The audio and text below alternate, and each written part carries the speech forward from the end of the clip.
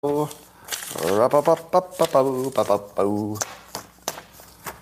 morning, everybody, and welcome to the best thing that's ever happened in the history of civilization and beyond. It's called Coffee with Scott Adams, and aren't you glad you're here today?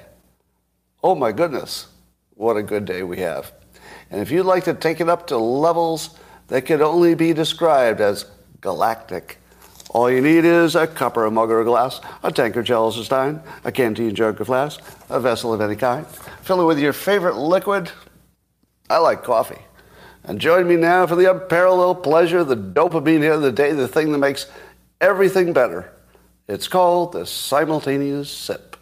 And it ends with a ah. Don't forget that part. Ready? Go. Ah. Good stuff. Well, I was writing this joke just before we went live, so let's see if I can land it. It seems that we went from, now with healthcare in the United States, you can keep your doctor. You can keep your doctor. Your balls are still in play, but you can keep your doctor. All right. I'm not sure if that joke landed or not. It was funnier on Locals when I was talking about it with them before we went live. Trust me, it was a lot funnier then.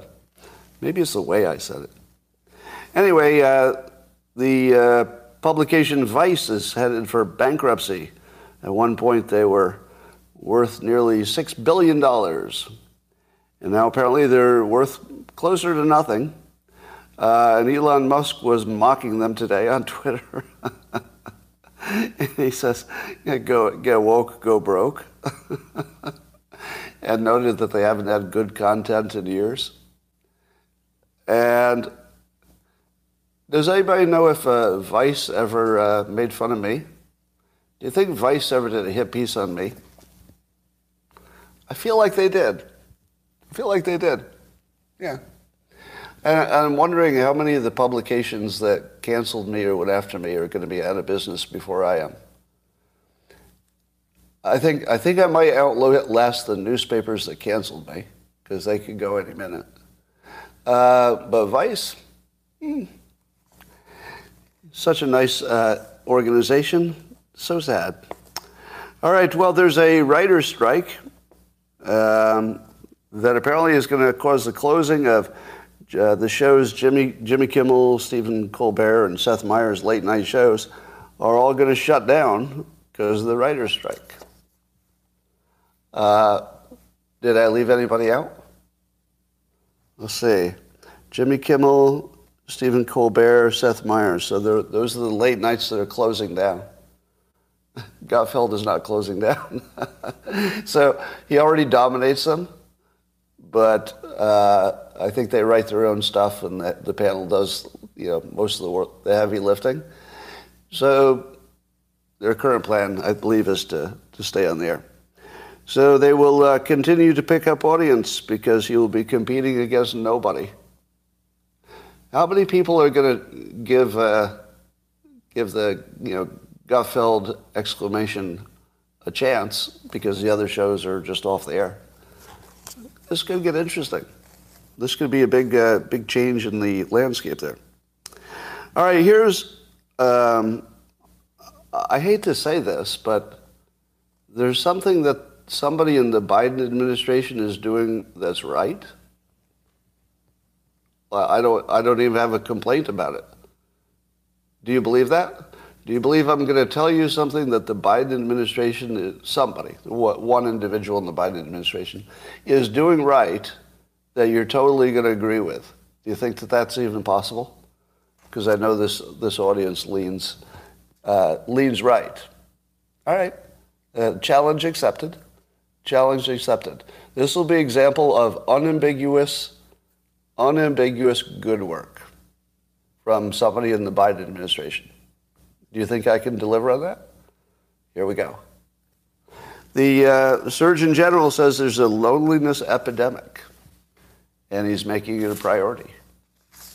Yes. That is absolutely on point. points out that there's a huge impact on health. So if you think that's not the Surgeon General's job, you're very wrong. It's very much the Surgeon General's job to point this out and make a big deal about it and see if we can fix it. So apparently the pandemic really wiped out a lot of people's social lives.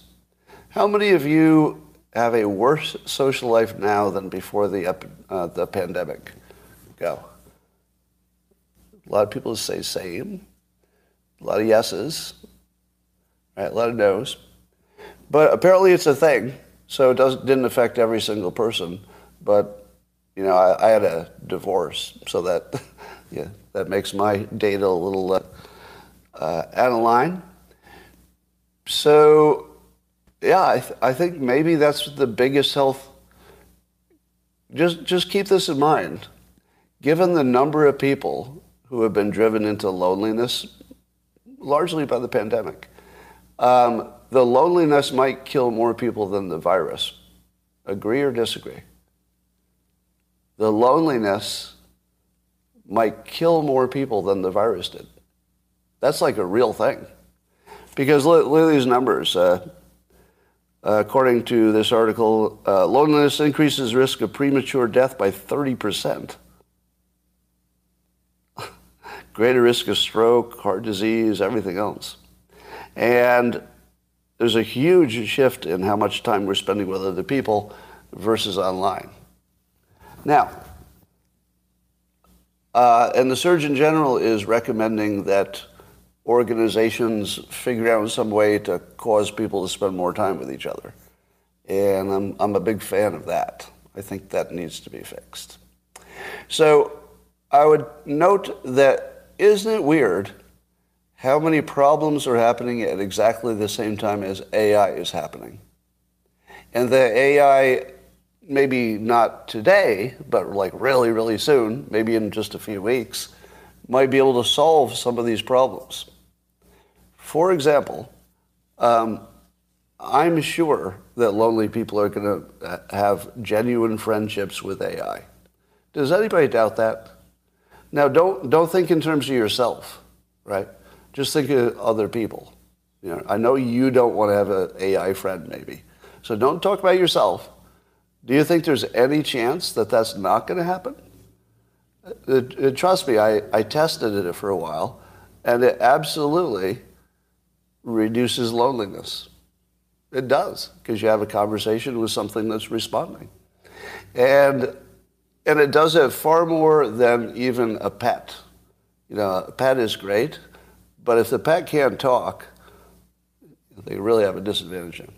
Now, I would like to also suggest to those of you who don't already know it, that one of the things I did within my subscription site, scottadams.locals.com, is that I started doing almost nightly, maybe 5 or 6 nights a week, I do a man cave episode where the only point is to hang out together.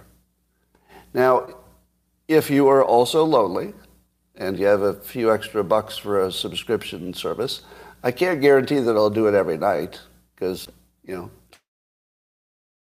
sometimes I got plans. It doesn't happen often. But I'm happy to be your virtual friend. And I asked the other day on one of these man cave hangouts how many people were alone and lonely or single. Turns out a lot of them. There are a lot of people who just don't have anybody in the house at all. So they turn on the man cave and they just hang out with me for a while in my man cave doing God knows what, which I won't mention on YouTube. But it's a legal adult activity in California. It does not involve any Tubin-like activities.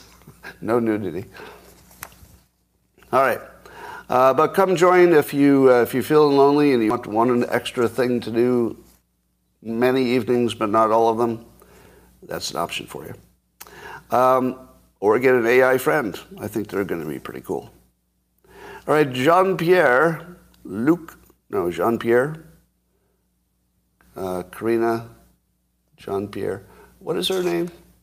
Why she has the only name that I can't remember, no matter how many times I read it, because it's too many names. Karine Jean-Pierre. Oh, that's right, because I remember Gutfeld made a joke about her first name being Cringe. Cringe, Jean-Pierre. She actually said in public, when it comes to illegal migration, you have seen it come down by more than 90%. I don't even know what she was thinking about. But apparently, she's trying to set the record as, by far the worst spokesperson who ever lived. I believe she's now achieved worst spokesperson of all time. What was she even thinking? What went down by 90%? Did something go down 90%, but it wasn't that? I mean, where did that even come from? So, of course, that got tweeted around, and of course it took about a second and a half to get a Twitter community notes attached to it that said, migrant border crossings in fiscal 2022 topped 2.76 million, breaking previous record. So the truth is it's a record high in the history of civilization. Well, America wasn't here but all the time, but you know what I mean. It was a record high, and she said, as she just looks at the crowd, looks into the camera, says, down 90%. All right. I saw somebody say diversity hire, so I'm gonna go there. You ready for this? So I saw a horrible conversation happening on Twitter, which I feel really bad about. Like, this is just an icky conversation. And it's based on the fact that Lawrence Jones is apparently going to sit in temporarily for Tucker Carlson. And I saw a black woman who's a doctor of some kind. And it's important that it's a black woman, just so you know the source of the comment, who said that it has, essentially she said it has the optics of a diversity hire in the context of ESG and DEI. Now, as Jeff Charles said on Twitter, who I believe is a friend of Lawrence Jones, he defended him, said basically that was a crappy thing to say, because Lawrence Jones has worked hard, done good work. Why not? Why not him? Why not him? But the counter was that maybe he has not developed a, let's say, body of work that would make him the obvious choice for the job. And so the comment was that it has the optics of being a diversity hire. Now, I would like to separate the question of whether Lawrence Jones specifically is qualified for that job. In my opinion, he is. That's my opinion. In my opinion, he is qualified for that. Because if you think who else is going to do it, and you also think that it's temporary, and you also think that it'll probably rotate, why not Lawrence Jones? He didn't already have his own show. He's one of the ones they're developing, obviously for, with intention of higher purpose. Why not? So I disagree that he's unqualified for that job. I think he would be in the running. I think he would be one of the serious candidates among several, but I think he's definitely in the category. However, I'm going to agree with this part of the comment. It's a bad look for him, isn't it? How shitty is that you could be Lawrence Jones, do everything right, and then when you finally get a break, we don't know if it's a break. It might just be a one-week thing and nothing else. But it could be. I mean, if he did well, it could be a big break. So how shitty is it that we even have to ask that question? Because the problem is it's a valid question. That's the problem. The problem is it's actually a valid question. I don't think it's fair in his case, but the criticism was not about Lawrence Jones per se. It was about the fact that if you're looking at it from the outside, it looks like Fox News was just trying to make sure that they reduced their criticism as much as possible, and that would be one way to do it. And it might also look like they're trying to get their advertisers back, which is perfectly fine. They are a business that relies on advertisers. So as long as that's not a hidden fact, if they're trying to get their advertisers back by doing things which society at large and advertisers think is within the acceptable zone, it's sort of normal business. But I really feel bad for somebody like Lawrence Jones, who does the actual work, is a completely credible person in that field, and that you even have to ask that question about is there some other reason that he was selected. Now, with Karine Jean-Pierre, you've got the same problem, do you not? The difference is she's obviously incompetent. This is completely different than Lawrence Jones, who's obviously good at his job. Would you all agree? I mean, you've seen him. He's very good at his job. He's always a good, interesting, charismatic character, and adds a lot to the shows he's on. So I think he's very good. Now, but Karine Jean-Pierre is just terrible. And I don't think there's even a Democrat who would disagree with that, right? That has nothing to do with race or politics. That's just obvious to everybody. Now, doesn't it look to you like she's a diversity hire? Is there any doubt about it? I mean, it's the most clear, she is the clearest signal that they're not serious people. And I feel like it's terrible for black Americans to have somebody who, in a sense, you could say, in a sense, she's representing, people who identify with her in any way. I feel like that's a terrible look. There's not one black person in the whole frickin' country who couldn't do that job better. Lawrence Jones could do it better if he were a Democrat, right? I mean, you could pick almost anybody. You look at CNN's pundit lineup, and CNN does a good job of having lots of diversity. You don't think you could pick randomly any one of CNN's black on-air pundits, and they wouldn't do a far better job than Jean-Pierre? Of course they would. You could watch it. I mean, you can see them do a good job. Obviously, they do a good job. So there's a real problem with the optics. And the problem is more for black Americans than it is for anybody else. Because I think if you're qualified, it's just such a slap in the face that anybody's even going to ask that question just because you get a good job opportunity. So I think we can be honest about that situation. It's just terrible for a lot of people. All right. Let's talk about Tony Blinken. So Secretary of State Blinken, Anthony Blinken, was implicated, and I'll just say implicated, for being the, quote, impetus for the 50 intel people who signed the letter saying the laptop was probably Russian disinformation. Now, the story does not say, there's no reporting that says that Blinken asked for that letter to be created. And everybody agrees on that. So he's not directly somebody who said, create this letter, or at least it's not in record. There's no evidence of that.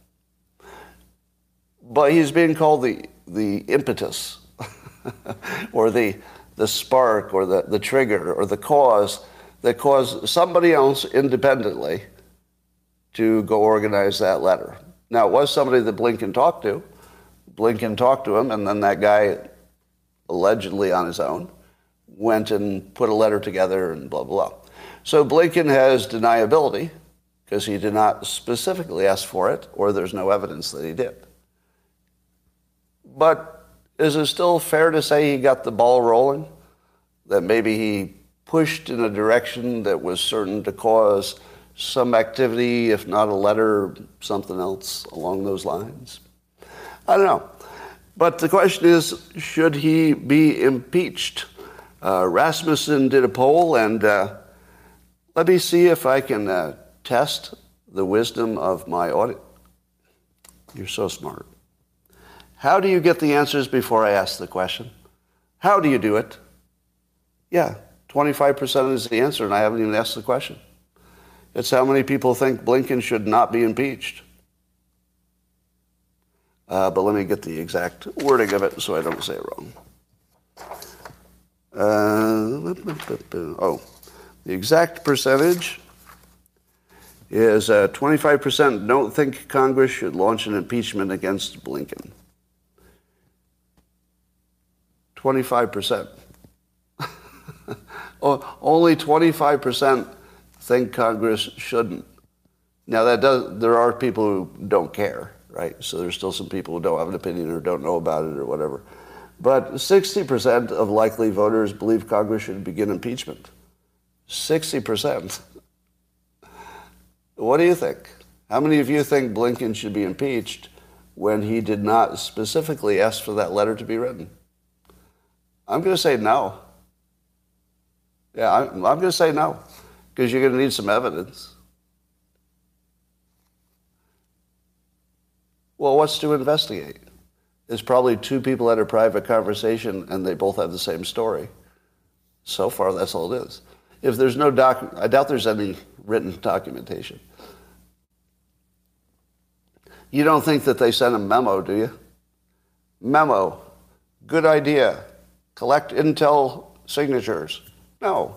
They're all smart enough not to write this stuff down. So if the only evidence that Blinken was responsible is that he talked to the guy who ended up being responsible, that's not enough. That's not enough. Well, I'm seeing a comment that didn't stop the Democrats. I'm not willing to throw away everything just for team play. I think the impeachment system still needs to be genuine. The fact that Trump's impeachments were, in my opinion, totally illegitimate doesn't mean I want to do that. So I don't think you want to do that to the other side. I think you want to see if you can treat the Trump situation as a one-off and hope it was. Like that's not the one I would retaliate on with some BS impeachment. That's just not a good look for anybody. To me, it would make the Republicans look incompetent. It would make them just look completely political, more so than usual. All right, so I don't approve of that, but I understand the feeling behind it. So emotionally, I agree. If you want to know how I feel emotionally, yeah, emotionally, but it's not good for the country. Well, the U.S. District Court for Eastern District of Pennsylvania, good news for them. The court agreed that the after-school Satan Club will be allowed to meet. So the school district didn't want to sanction an after-school Satan Club, but the courts have said free speech. ACLU decided that was something important they needed to get involved with. That's right. The ACLU took the side of Satan. I'm not even making that up. That's like actual real. That's real. The ACLU took donations from people and then employed it to back Satan. Like actually. Not in a joke way. in the actual way. They're backing Satan. I wish that was a joke. That's not really a joke. Now, they might argue that they don't believe Satan exists, and therefore they're not really backing him. They're just backing free speech. And I do like the free speech part. I don't disagree with the decision. Free speech is free speech. But it is kind of weird that the ACLU went in hard in favor of Satan. That's not good branding. But the ruling went further than just saying that they can have their Satan-worshipping after-school club. They can worship Satan, but there were strict guidelines about not using the wrong pronouns when referring to Satan. So Satan is he, him, and they. He, him, and they. The courts will come after you if you use the wrong pronoun for Satan. No, I just made that up. But you couldn't tell, could you? There's no difference between the ridiculous parody I make up and the actual news. You couldn't tell, but I made that part up. All right, I did figure out how to get Midjourney to give me a result. I forgot that you have to put an arcane slash command before your request. Why? It's a bad interface, that's why. No reason. No other reason. It's just a terrible, terrible interface. So when I put that in, I got some AI pictures of me. But here's the interesting thing. AI knows who I am, because I'm a public figure, but it decided to give me a beard. Now, that's not the weird part. The weird part is that yesterday on the subscription local site, we were talking about whether I should grow a beard. That was actually a conversation yesterday on online chat. And one day after we have that conversation, which has not been anything I've thought about or talked about before, I ask AI to give a picture of me, and it puts a beard on me in every picture. Now, it's not every AI all the time, but the first one I used on Midjourney. And I thought, where does that come from? If AI literally knows who I am, because it does, because the rest of me looks just like me.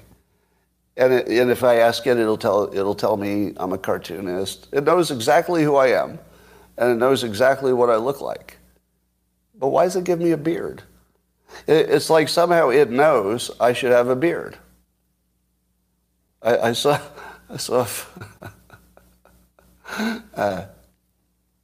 a lot of funny comments on that. But here's the other good part. It puts me in really nice clothing. So of all the pictures it has of me to choose, it puts me in the greatest shirts. And I'm looking at those shirts and I'm like, wow, if I actually wore those shirts, I would look a lot better than I look now.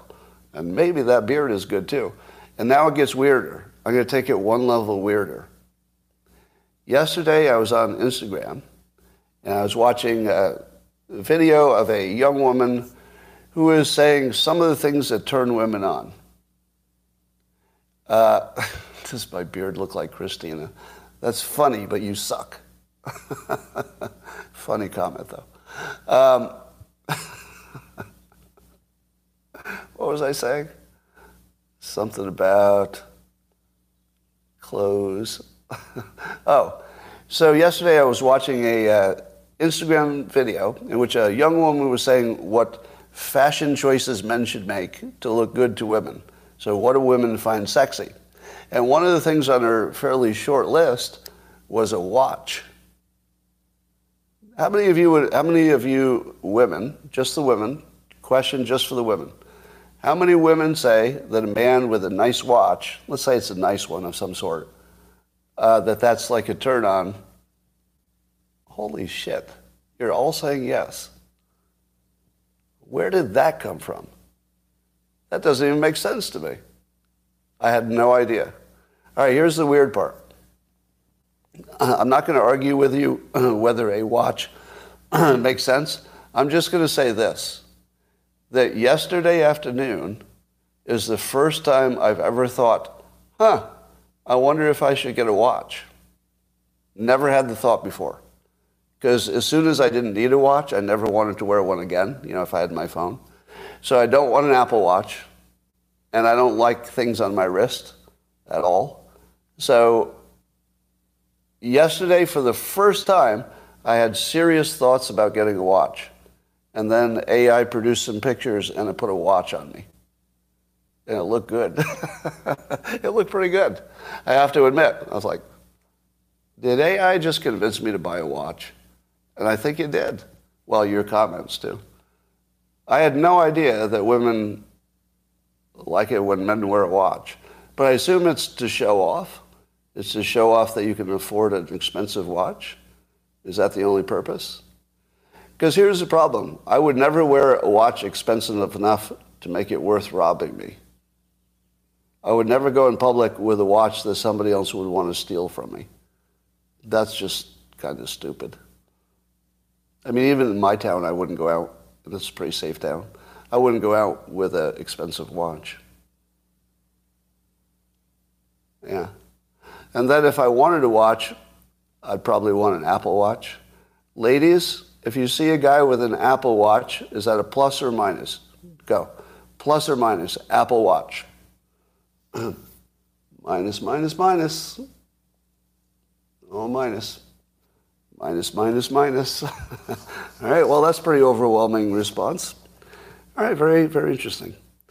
But AI seems to dress me better than I dress.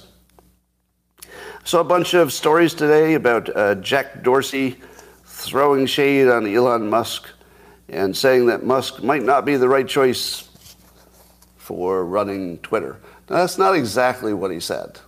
What he actually said was way more nuanced. It was more like in the fantasy world in which Elon's 44 million was too much, he thinks that the board should have, I don't know, not taken the deal or something. So he thinks it's a combination of the fact that it was overpriced and the board accepted it and they shouldn't have, but maybe he's not the right person. So basically he was just throwing a little shade on Twitter. Here's what the news didn't seem to report. This should be the first statement in a story like this. Statement number one to introduce the story. Jack Dorsey, who was a founder of Twitter, but now is a founder of a competitor to Twitter called Blue Sky, had something to say about his competitor, Elon Musk. If you leave out the fact that they're competing, and they're, at least in this business, that's kind of a big thing to leave out, right? Now, I think some of them mentioned Blue Sky, but that should be the first thing you say, that they're competitors.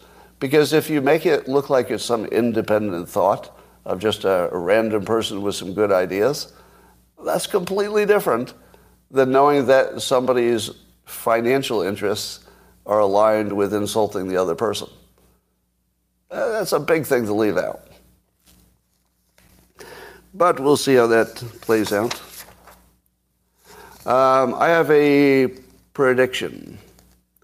If there are any Hunter Biden financial bombshells that are so big it would take out his dad, the president, that you won't see them until the peak of the election season.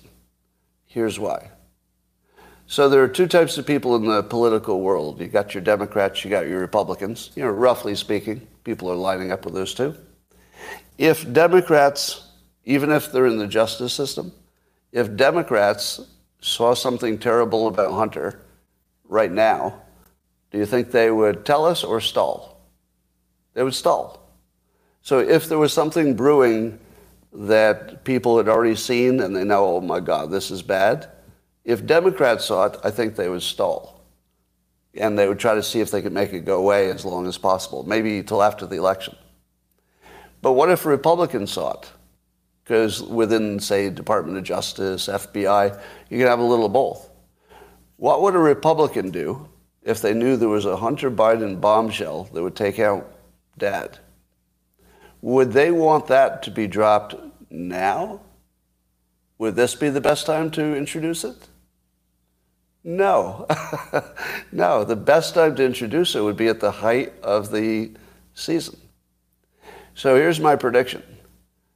If there is a bombshell, and I don't know that there would be, but I'm going to say if there's a Hunter Biden bombshell that's so big it could, cripple Joe Biden, it will be introduced probably just a few months before the election. But it will be well after the primaries.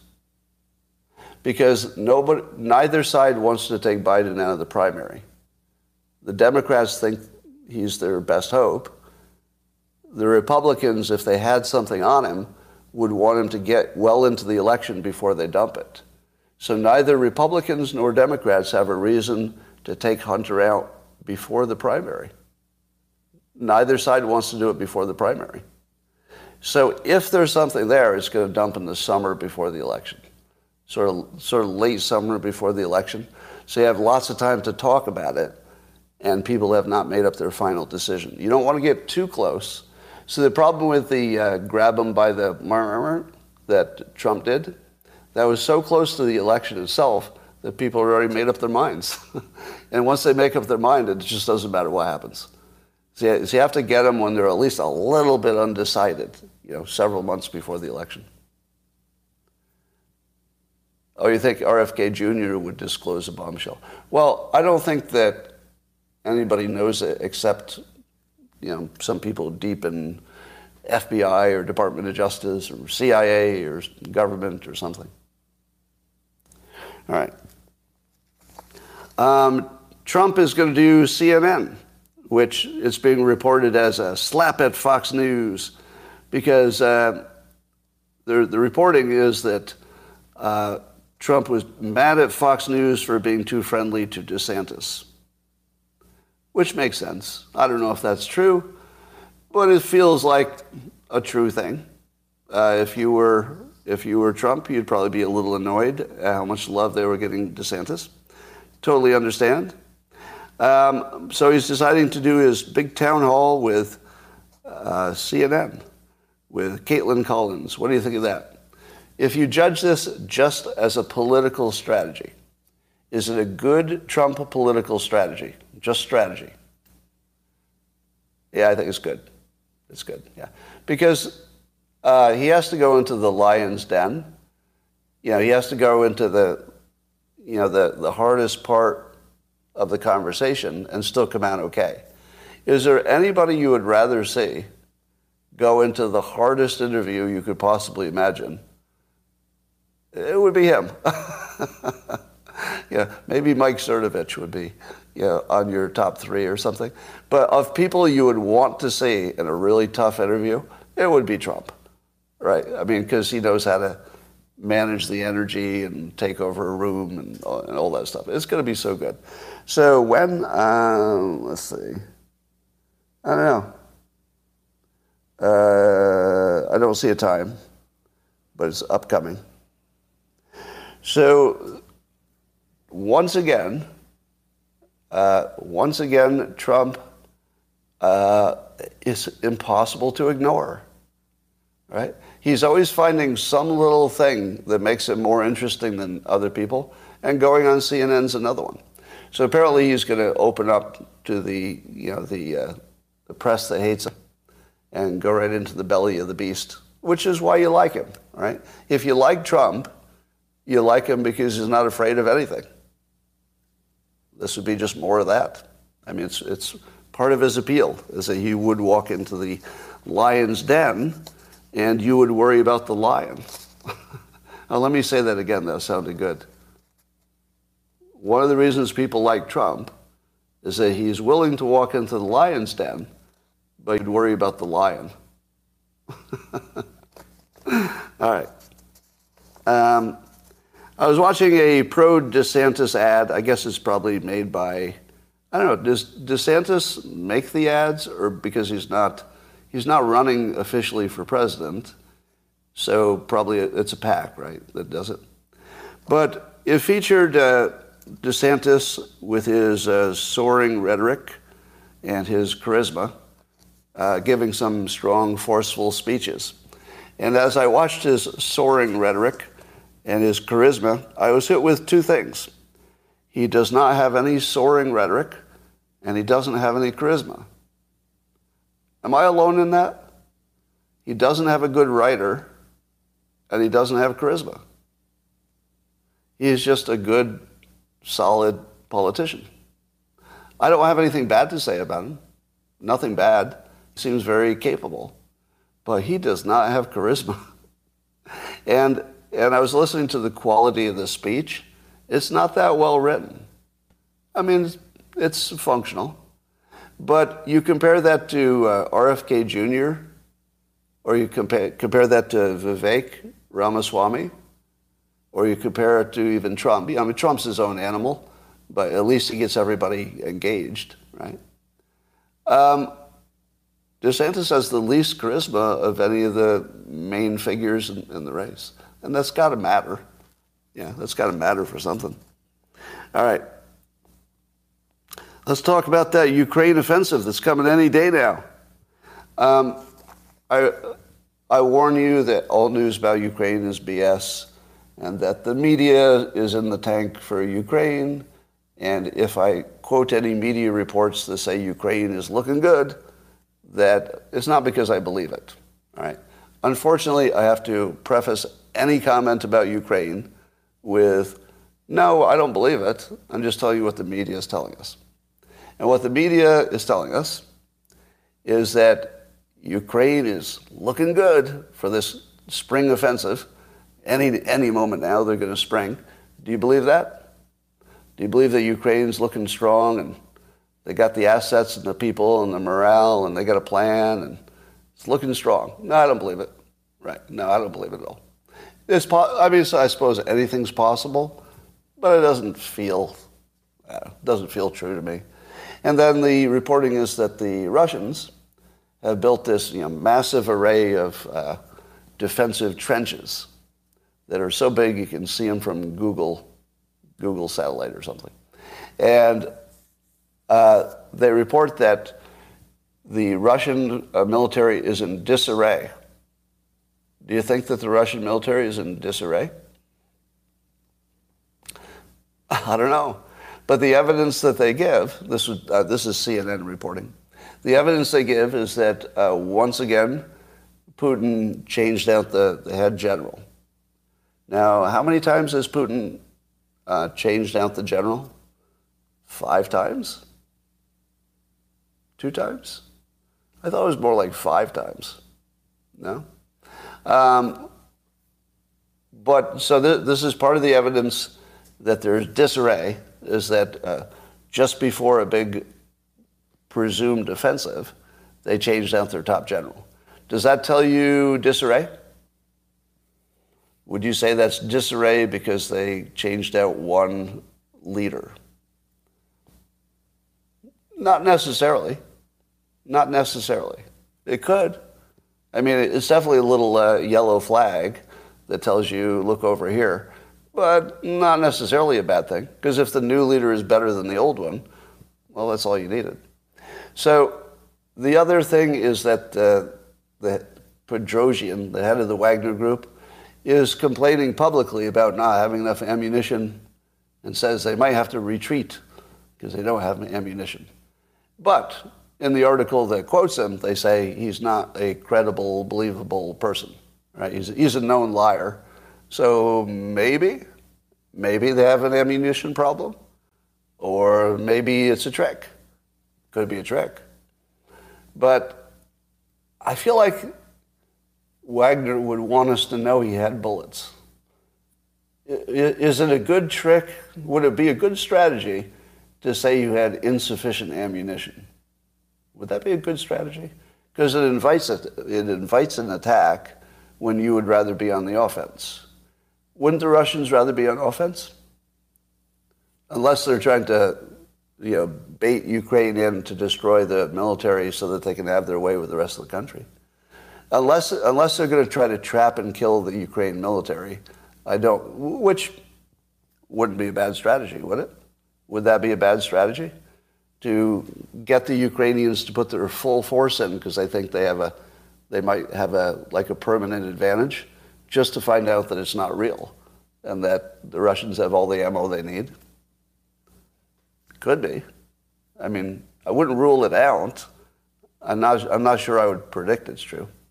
So, but then others are saying that Prigozhin is setting the stage for who to blame, because he still has to have a life after the war.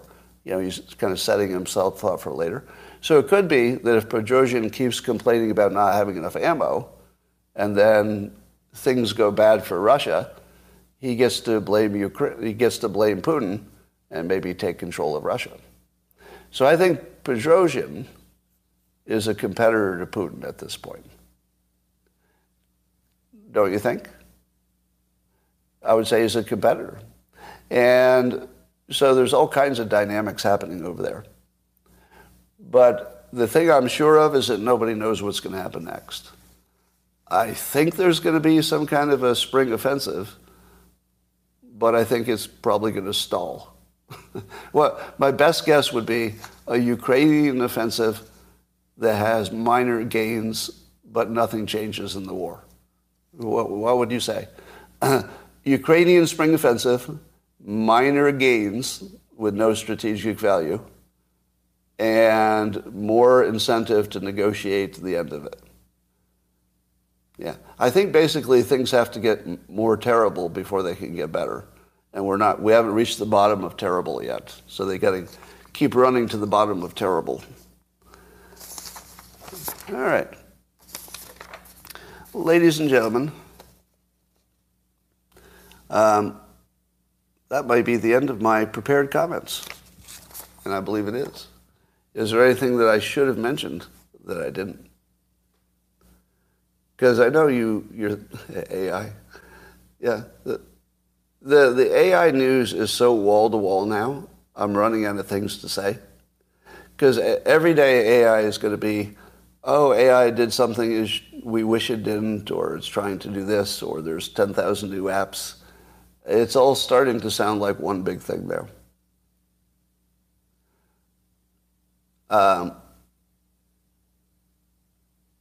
What?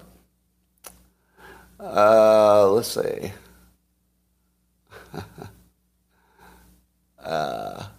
Is there any other topic about me growing a beard?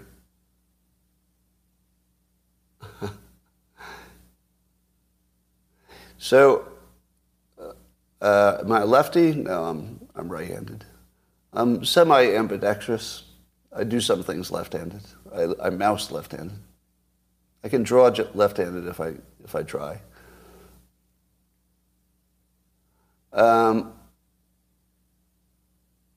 Bud Light boycott seems to be holding.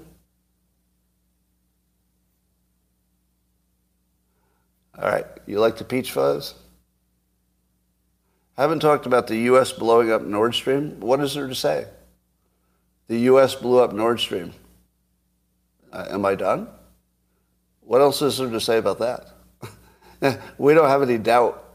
It's not like there's any doubt what happened, right?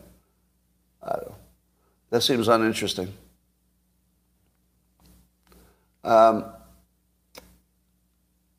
Who's your trainer for doing live streams? I don't have a trainer. All right.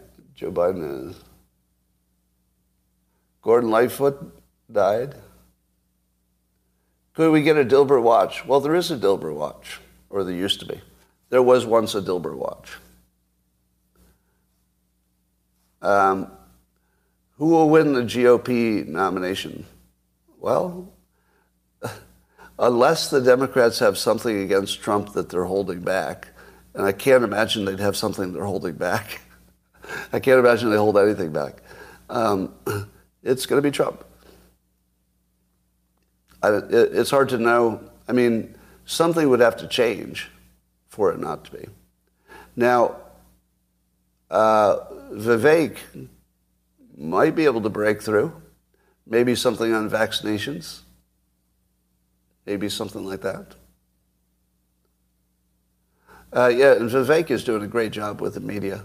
He's doing a lot of media, and he's doing a great job. All right.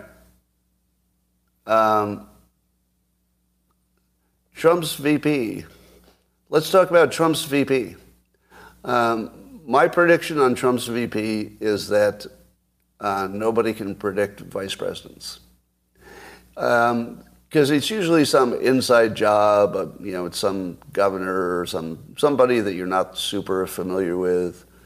What it usually isn't is the most obvious people. Right? So if you said, well, Tim Scott would be obvious. He'd be like an obvious good choice. And he might be. But I feel as though they never pick the obvious. It's always somebody you didn't see coming. Because remember, when you think of a vice president, you're thinking of somebody super strong, right? Here's why it's hard to guess. It's hard to guess because when you think of a vice president, you say to yourself, all right, somebody fully capable to take over the job and is an addition to the ticket, right? Who's a strong addition to the ticket and also could easily take over the job? That's who the president won't pick. Do you understand why? It doesn't matter if it's Trump or anybody else. Whoever the top of the ticket is, they're not going to pick somebody that looks like they could take the job tomorrow. They want to be close to that, But you want to see the top of the ticket as the qualified one, the vice president as a level below that, but maybe would be okay like an emergency spare. The vice president is like the small tire. It can only get you 10 miles to the gas station or whatever.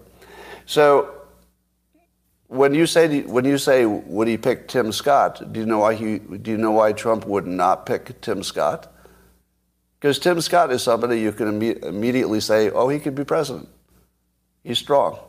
That's why he can't be vice president. He can't be vice president. It's not an option. So you keep mentioning strong people, and I'll keep telling you that they're not options. Tulsi, too strong. Rand Paul, too strong. No, it's not going to be any of the ones you can name.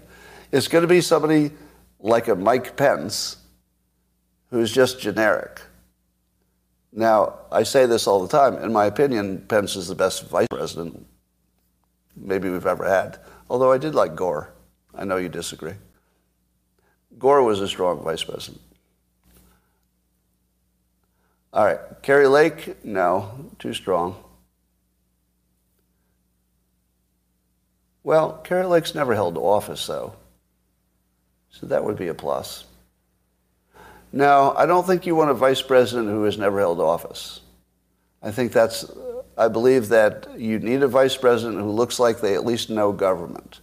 So I think the minimum requirement would be a vice president who had current or very recent government experience, like Congress or a governor.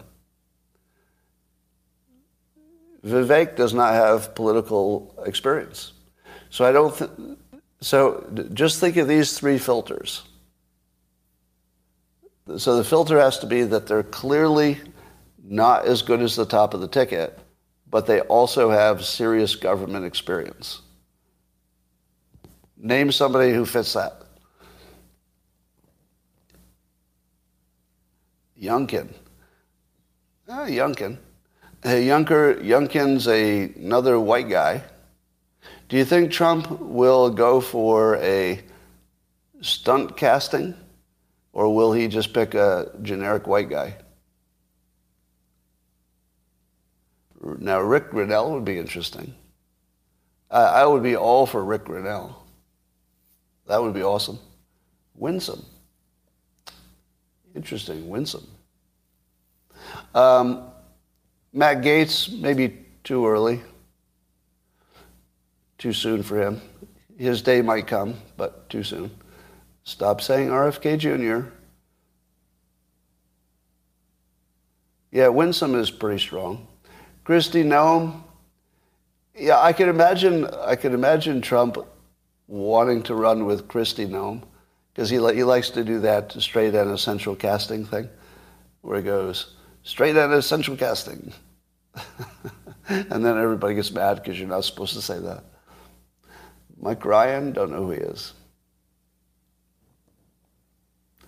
Ben Carson. I think Ben Carson's done with politics. Yeah. All right. Sarah Huckabee Sanders. Oh, that's interesting. Sarah Huckabee Sanders. I wouldn't rule that out. No, she has elected, but she's sort of new as a governor. Yeah, maybe too soon. Caitlyn Jenner. Now that would be fun. That would be fun. I'd be all for that. Rubio. I don't see Rubio. Rubio does fit the profile, right? Because he doesn't seem as serious as Trump, and he does have lots of experience. It wouldn't be terrible. But is Florida really a problem? I don't think Florida will be a problem, so they don't want somebody from Florida because he's going to win it anyway.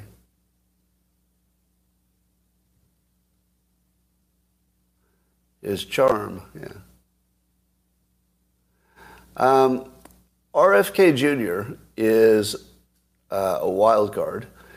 If everything goes the normal way, then I would not expect him to win the nomination. Excuse me. Sorry. live TV. However, because of Biden's age and because of the Hunter potential scandals and God knows what else, RFK Jr. is playing a smart bet. And the smart bet is that there's something that could happen very quickly with Biden that would just take him out completely. It could be a health problem, or it could be a Hunter-related, problem. So it really does make sense from a risk-reward perspective for RFK Jr. to be in the race. It's a very smart play. So far, everything that RFK Jr. is doing seems right on point for the smartest thing you could do in each situation. So keep an eye on that. I mean, if he keeps making all the right moves and Biden stumbles, anything could happen. It's still a long shot. Well, I'll say long shot, but I'm going to give RFK Jr. a solid 25% chance of getting the nomination. 25% chance. And that's a lot. That's a big number. For something that should go only one way, 25% is that's a big prediction. We'll never know what the percentage was. We'll only know which way it goes. So I guess I'm safe because we'll never know if the percentage is wrong. I just realized that's the safest prediction anybody could ever make. Because if Biden gets it, I'm going to say, well, I told you there was a 75% chance he would. See? I'm right. 75% chance, and he got it. But if RFK Jr. got it, something weird happens, I'd be the one telling you, I told you there was a much bigger chance than you thought. Didn't I tell you? There's 25% chance. That's a pretty big chance. So no surprise for me. So apparently I've crafted a prediction that can allow me to win no matter what happens. So take a lesson from that.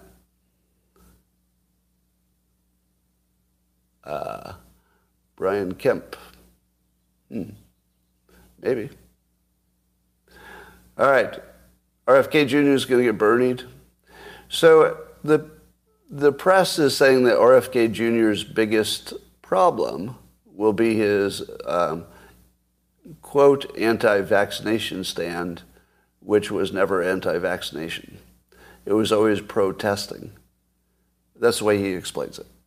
That he's protesting things before you give it to people. He's not anti-vaccine. But within that context, he is accused of saying things which are not true.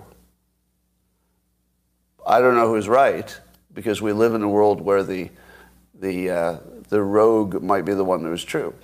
Could be. Don't know. But I'd have to hear a specific example of what he said that was wrong. I think the biggest problem will be, and do a fact check on me here, but wouldn't his biggest problem be that he's implicated autism and some childhood vaccinations? He speculates there's a connection. But I would be surprised if he ever said it's scientifically proven there's a connection. I would be surprised if he ever said that. There's a correlation because there's more autism and there's more shots. But there's probably lots of correlations. I would imagine there's a whole bunch of things that correlate very closely with that, but doesn't mean causation. So here's the question. If all he's done is point out the correlation and then pointed out that we haven't tested enough to find out if that correlation is causation, and therefore that's reason enough for change of policy, that's not crazy. That's not crazy. It could be that the way he's been presented to the public is crazy. Am I off base on that? The way he's characterized appears to be not accurate by both the left and the right. Am I right about that? They mischaracterize his opinion to be more certainty than he presents. Because he's not, I don't think he's selling you certainty about anything. I don't believe he's promising you certainty or trying to sell it to you. I think he's selling you uncertainty, and it's the opposite of what they're saying. In other words, they're trying to tell you that he's promoting a message which would suggest that he has certainty about the medical reality. I think that's the opposite of what he says. I think the opposite. He says, we don't know, and therefore we should make different decisions than if we knew. Not crazy. You could disagree with it, and you wouldn't be crazy either. But you might be surprised how well he can defend himself. You know, if he goes into a debate, all he has to do is say, I'm in favor of testing things before they're put in the body. You tell me what you're in favor of. Go. He wins that debate, doesn't he? All he has to do is say, I'm in favor of things being tested adequately with randomized controlled trials and wait at least 5 years. You tell me what you prefer. And he would have to make Biden, or maybe even Trump, say that they preferred a world in which medicine is not adequately tested. It's basically, you think it's his biggest weakness? It might be his biggest strength. Think about it. If his biggest weakness is that he wants good testing on pharma, he wins. He wins. If that's his biggest weakness, he can turn that into a strength with one motion. That doesn't even take skill. All he has to do is, and by the way, he said this directly on whatever interview I saw. He said directly that what he's asking for is randomized controlled trials for vaccinations. Didn't you think that they already did that? I mean, we know that the trials were truncated for the COVID, but didn't you think that the normal vaccinations were all randomized controlled trials? I did. I thought they were all randomized controlled trials. And I thought that they also waited 5 years. That's what I thought. And it wasn't based on reading anything about it. It was based on just common sense. I said to myself, well, there's no way they're going to give children vaccinations unless they've done a randomized controlled trial and waited 5 years. I mean, duh. It's the most obvious thing in the world. They're obviously not going to do that. But apparently they are. They're doing exactly that. So he flipped me. He completely flipped me from you're a crazy anti-vax guy to, oh, wait, what did you say? Did anybody else have that impression? He went from crazy anti-vax guy, not COVID. He had COVID stuff to say too, but he was anti-vax for the childhood vaccination stuff. And he just flipped me. As soon as he said they're not randomized controlled trials, but they should be, I was like, wait, what? What? What the hell did you just say? And he's the only one fighting for real testing for drugs? That's a pretty strong package. Yeah. If his greatest weakness is actually his greatest strength, and in my opinion it is, as long as he doesn't have a record of saying things that are clearly scientifically false. And I don't know they're not giving any examples. So when the press talks about his vaccine statement and how it's going to be a problem, have you noticed that they never quote him? Look for that. Watch for this. Watch for when they say he's got this vaccine hesitancy issue, they'll never quote him. Do you know why? Because there aren't any quotes that would support their point of view, I think. Now, if they had something on him, we'd see it already, wouldn't we? The Democrats wouldn't be waiting for the primary because they don't want Biden to get primaried. They would be dumping that on him all day long. Every article you saw on CNN would be, well, you know, we don't think he can get past the fact that he claimed XYZ. That would definitely be in the story if there was a real XYZ that was a gotcha.